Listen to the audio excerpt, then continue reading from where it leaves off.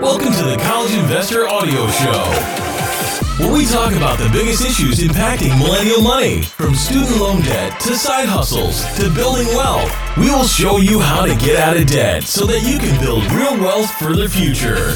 Hello and welcome to the College Investor Audio Show. Today we're kind of answering these two questions. Wouldn't it be nice if you could make better use of money tied in your investment portfolio, maybe for an emergency or to pay down a high-interest credit card? Today, how to borrow from your investment portfolio. After all, the money is sitting there waiting for investments to appreciate or is collecting dividends from investments. But to access that capital, you'll have to close out your investments. That's basically your only option. Closing out your investments, depending on what they are valued at, could mean realizing a loss or a short-term gain and the tax consequences that go with it. However, there are some better alternatives. M1 Finance, in fact, allows you to borrow against your investments without closing your positions. Sure, you could make a loan or use other lending alternatives. From M1's finance page, you'd be looking at the following rates. If you took out some credit card debt, over 17% APR. A student loan is still between 4.5 and 7%. A HELOC is still just a tick above 5%. An auto loan, just above 4% and just under 5%. A mortgage is still just a tick above 4% to take out any of those loans. But using M1 Finance, your rate will be lower than those. So today we're actually going to go through M1 Finance's borrowing rates and see how this all works. A quick summary. 3.5% on borrowed funds, 2% rate with the Plus plan, and we'll get to that in a second. It does require a portfolio value of at least $10,000. A maintenance call can result in your investment holdings being liquidated by M1 Finance. We'll go through all of that.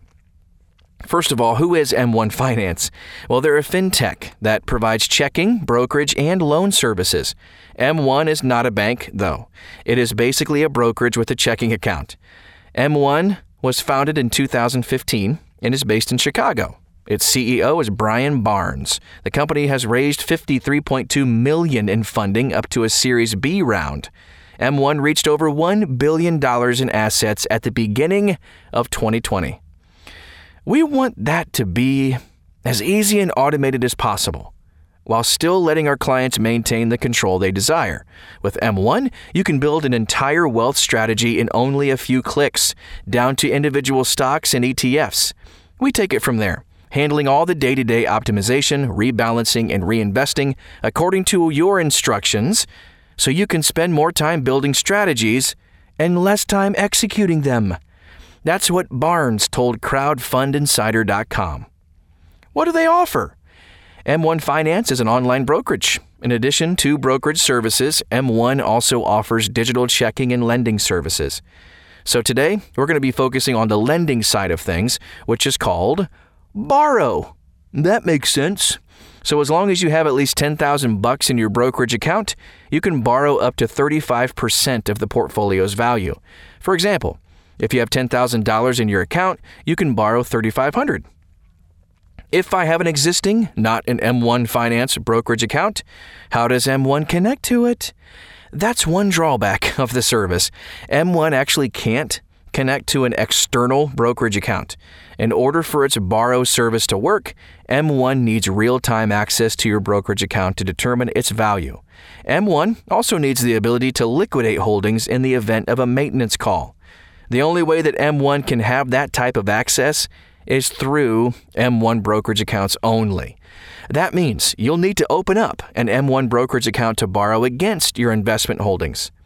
There are a few ways to get funds into M1. One is to open a new M1 brokerage account and then deposit cash into it from your bank account.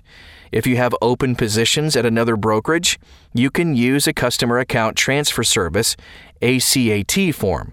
Your open positions and current cost basis will be transferred in kind to M1 Finance. Transfer requests take 5 to 7 business days to complete. You can also wire funds from your bank account into M1. Be aware, though, that your bank will likely charge a wire fee. The basic M1 Borrow plan doesn't have a monthly fee. The rate on borrowed funds is 3.5%. Not bad. Now let's talk about the M1 Plus account. So for $125 a month, you can reduce the lending rate to 2%. In addition to a better rate, the Plus plan also gives you a 1% APY checking account rate and 1% cash back when you use your M1 card for purchases. Even at the 3.5% rate, M1 beats the rate charged at most brokerages by a few percentage points. You can see a really cool chart about this at thecollegeinvestor.com. Maintenance calls. Let's talk about those for a second. So if the equity value falls below M1's threshold, which is under 30% of account value, you'll receive a maintenance call. This can result in holdings being sold by M1 to bring the equity value back to the minimum 30% of the account value. However, if you have additional credit available on your M1 line of credit, M1 will borrow against your line in the amount needed to cover the maintenance call. You can also just simply deposit funds into the account to push the equity value back above 30%. Are there any fees? Like most brokerages, M1 Finance doesn't have any investment commissions. Nice. If you want the lower 2% borrow rate, you'll have to pay $125 a month for the Plus plan. How do I open an account? Visit m1finance.com to open an account. Is my money safe? Yes. M1 Finance checking accounts are FDIC protected and investments are protected by SIPC. Is it worth it? Is the last question we'll ask today. So if you believe that borrowing against your investments is something you need, then M1 Finance with its low lending rates, I think it's a pretty good deal. Just be careful not to push your brokerage account into a maintenance call, as that can result in your holdings actually being liquidated to satisfy the call. Thanks for stopping by today to the College Investor Audio Show. Once again, you can check out M1 Finance and a full review of everything, and also links and resources and more at thecollegeinvestor.com.